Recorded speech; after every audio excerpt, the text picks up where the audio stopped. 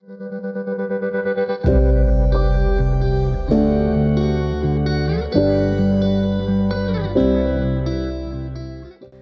to the CareerWise Nurse Podcast. This is your place if you are launching your career as a nurse or are preparing to launch, if you're growing into your role or growing into a new role, or if you're seeking to thrive or just need a little refresh in your work as a nurse or your life as a nurse. Living your best nursing life doesn't just happen. It takes energy and dedication. On this podcast, you will have the opportunity to learn, live, and love all the experiences of being a nurse. Nursing is truly an amazing journey. It's your amazing journey. It's your license, it's your career, it's your job, it's your reality, and it's your certification. It's all about you. You will get strategies and stories, inspiration, information on how to live your best life in this podcast. This is all about helping you stay fresh, energized, and making sure that you are your best self on the job and when you're off the job, when you finish that day shift or that night shift, or your day is done. And this is about today, tomorrow, and your nursing future. So hang on. Thank you for being here with me on this amazing journey that we call nursing life.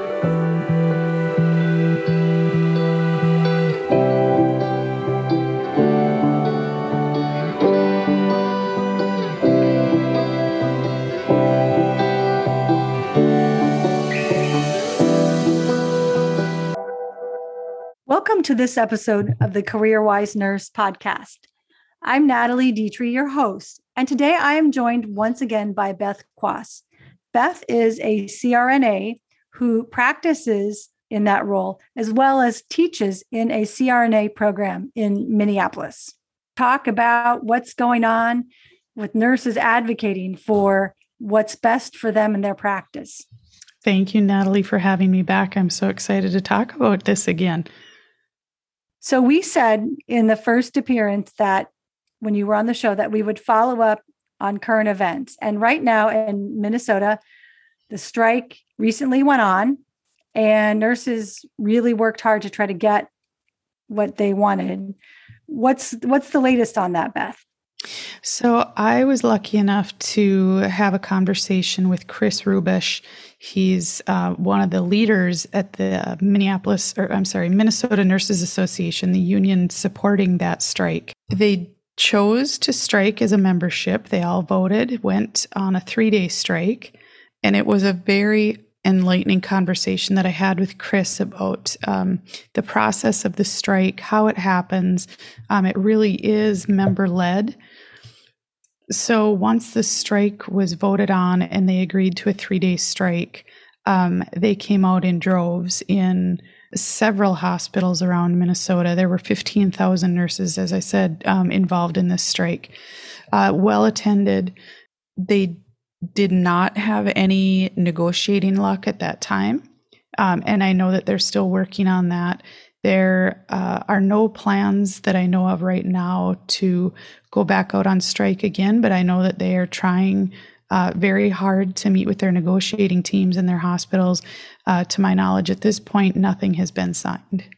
I listened to your recent conversation with Chris, who you had as a guest on your podcast, Don't Eat Your Young. And that podcast and the CareerWise Nurse Podcast are really about helping nurses to live their best life, advocate, launch, grow, and thrive, and be strong and be supported, and how to advocate when they're not feeling supported.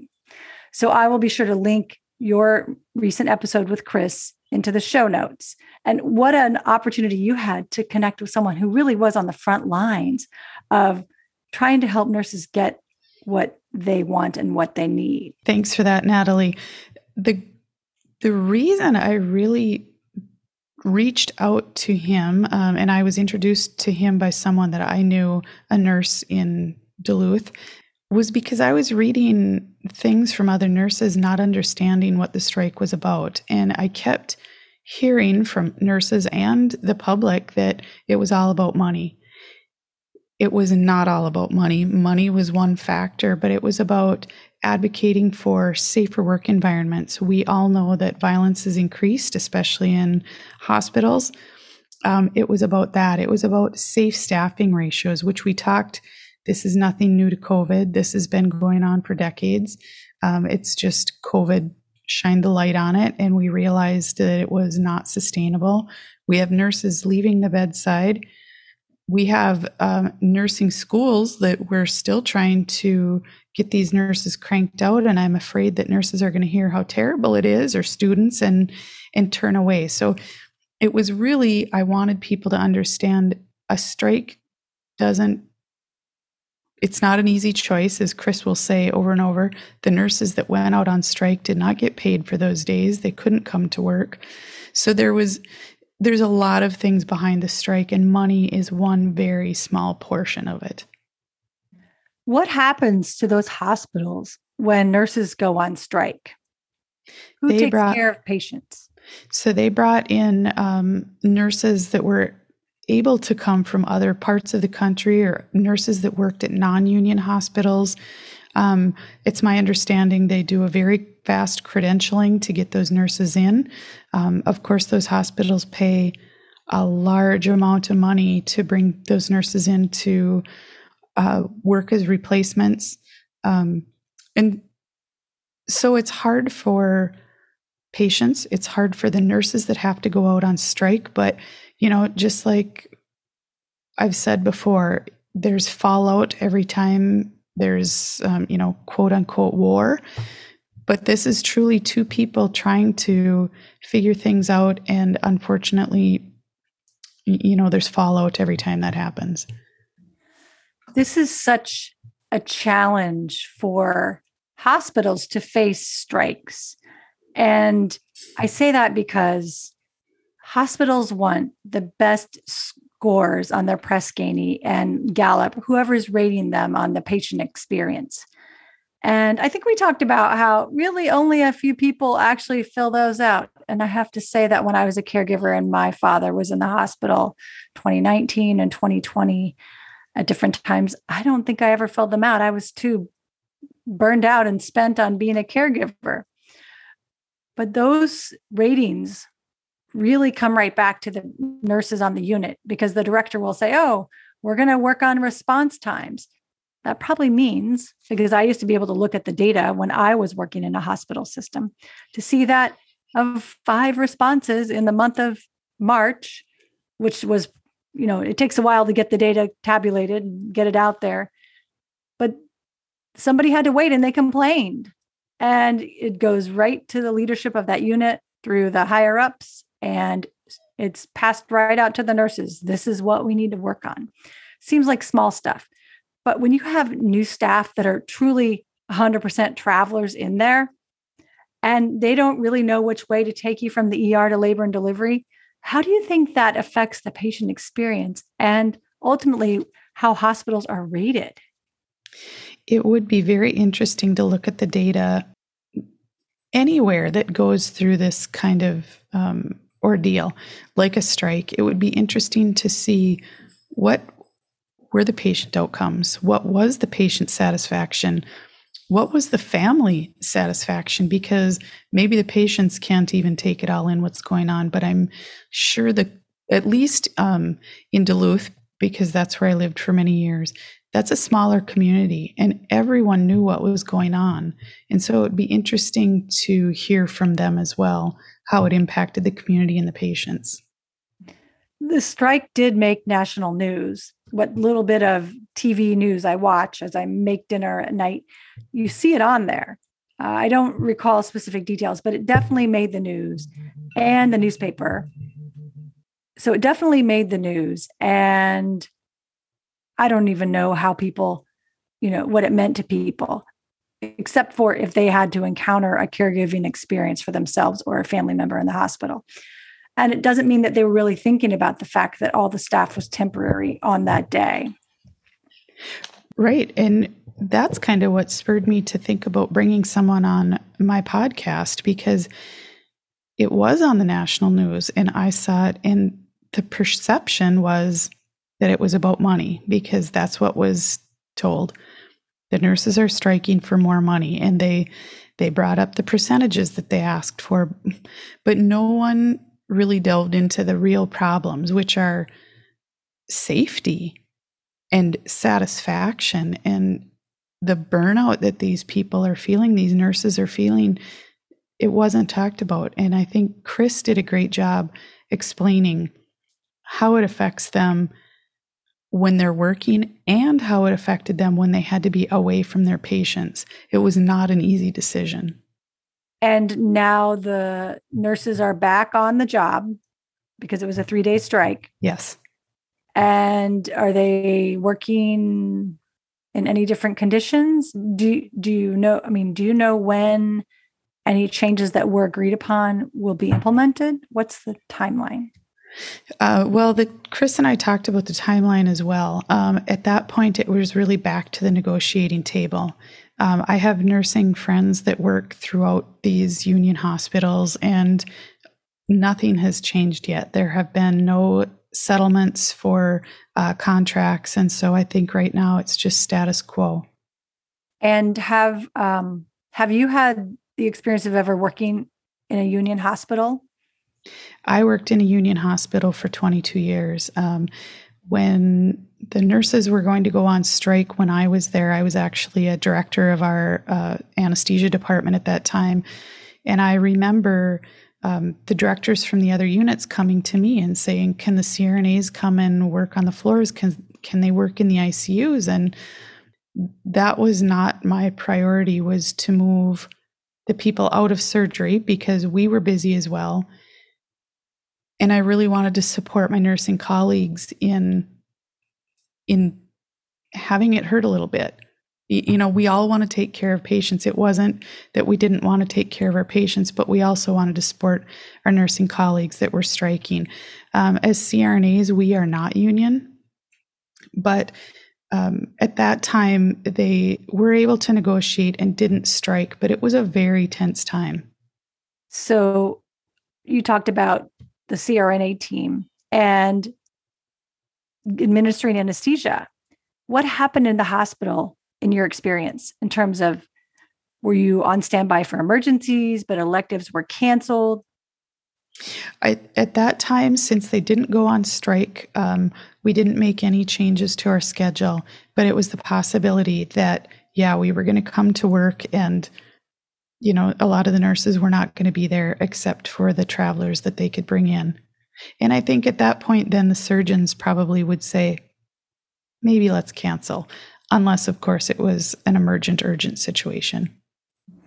Thank you for sharing that experience from the leadership point of view, because I realize a lot of listeners at any point in your practice, whether you're brand new in orientation, considering a job in a hospital that is a union versus a hospital that is not a unionized hospital, or you're very experienced and you've never encountered this, having some sense of what it might be like, it makes it more real, or it helps you to understand also what was going on in Minnesota, or if you've worked in a community where there was strikes, or even the possibility makes the media.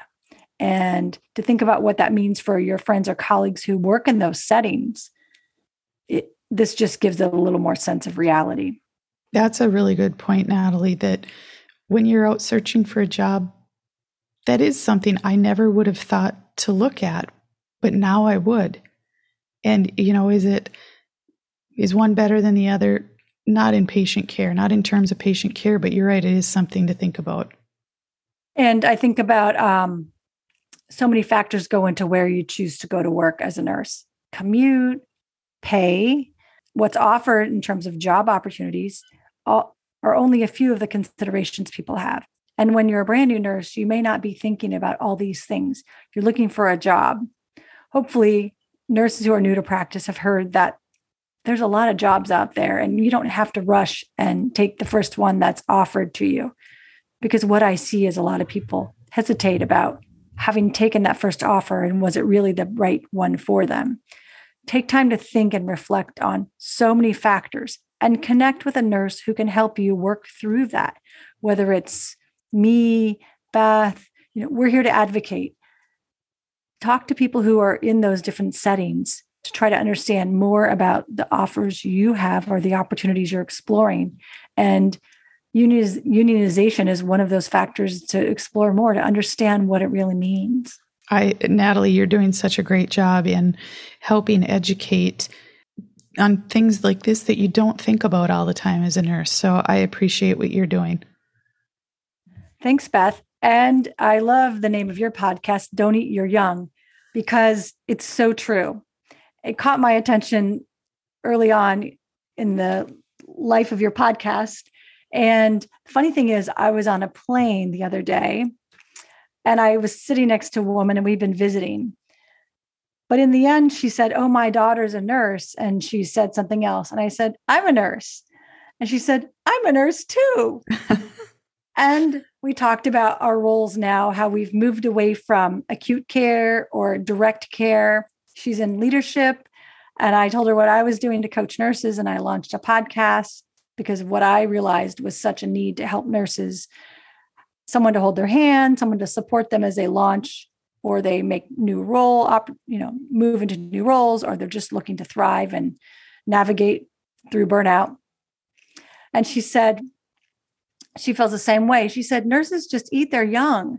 And I hadn't heard anyone just say that to me randomly out and about in a long time, but it's a phrase that we've heard since the very beginning of practice. And it's also out there in the social media, and you don't have to look too far to find it. So your podcast, it really does mean a lot. And it's so true that this is what's happening. You and I, Beth, are here to try to help raise awareness for nurses so they can advocate and take a stand and get the help they need. And on a random flight, you're a nurse, you met a nurse, her daughter's a nurse. There are a lot of us, and we just all need to come together, unite, let people know this is what we need. This is what we need for our patients to offer the best care that we can. And it's starting. I really believe that we're starting to come together as a profession to move things forward. Beth, you're so right. So I'm going to make sure everyone knows how to reach you, because I'm sure you're always looking to hear from people who have suggestions or would be a great guest, a great fit to share their experiences, because we're all about supporting nurses. And I'll include my information in the show notes. It's always there so that we can connect as well. Thank you so much. I'd appreciate it, Natalie. Anyone can reach out to me at any time. I'm here to help. Thank you, Beth. We will continue this conversation. We've already talked about getting others together so we can all talk about how we want to help nurses. So please rate this show, connect with us. We want to know how we can help you. Thanks, Natalie. Thank you for listening. Be sure to subscribe and tell your friends and colleagues about this podcast. Connect today with the CareerWise Nurse podcast community. Do this by emailing belong@careerwisenurse.com. That's BELONG@careerwisenurse.com. Join the CareerWise Nurse Facebook group. A link is provided at the bottom of the page. Leave a review for this podcast. Scroll past the episodes where you will see Write a Review. I read every review because I want to know what you think, what you want to know, who you want to meet to help you live your best nursing life. Tap on the stars to rate this podcast. Thank you. Talk to you soon.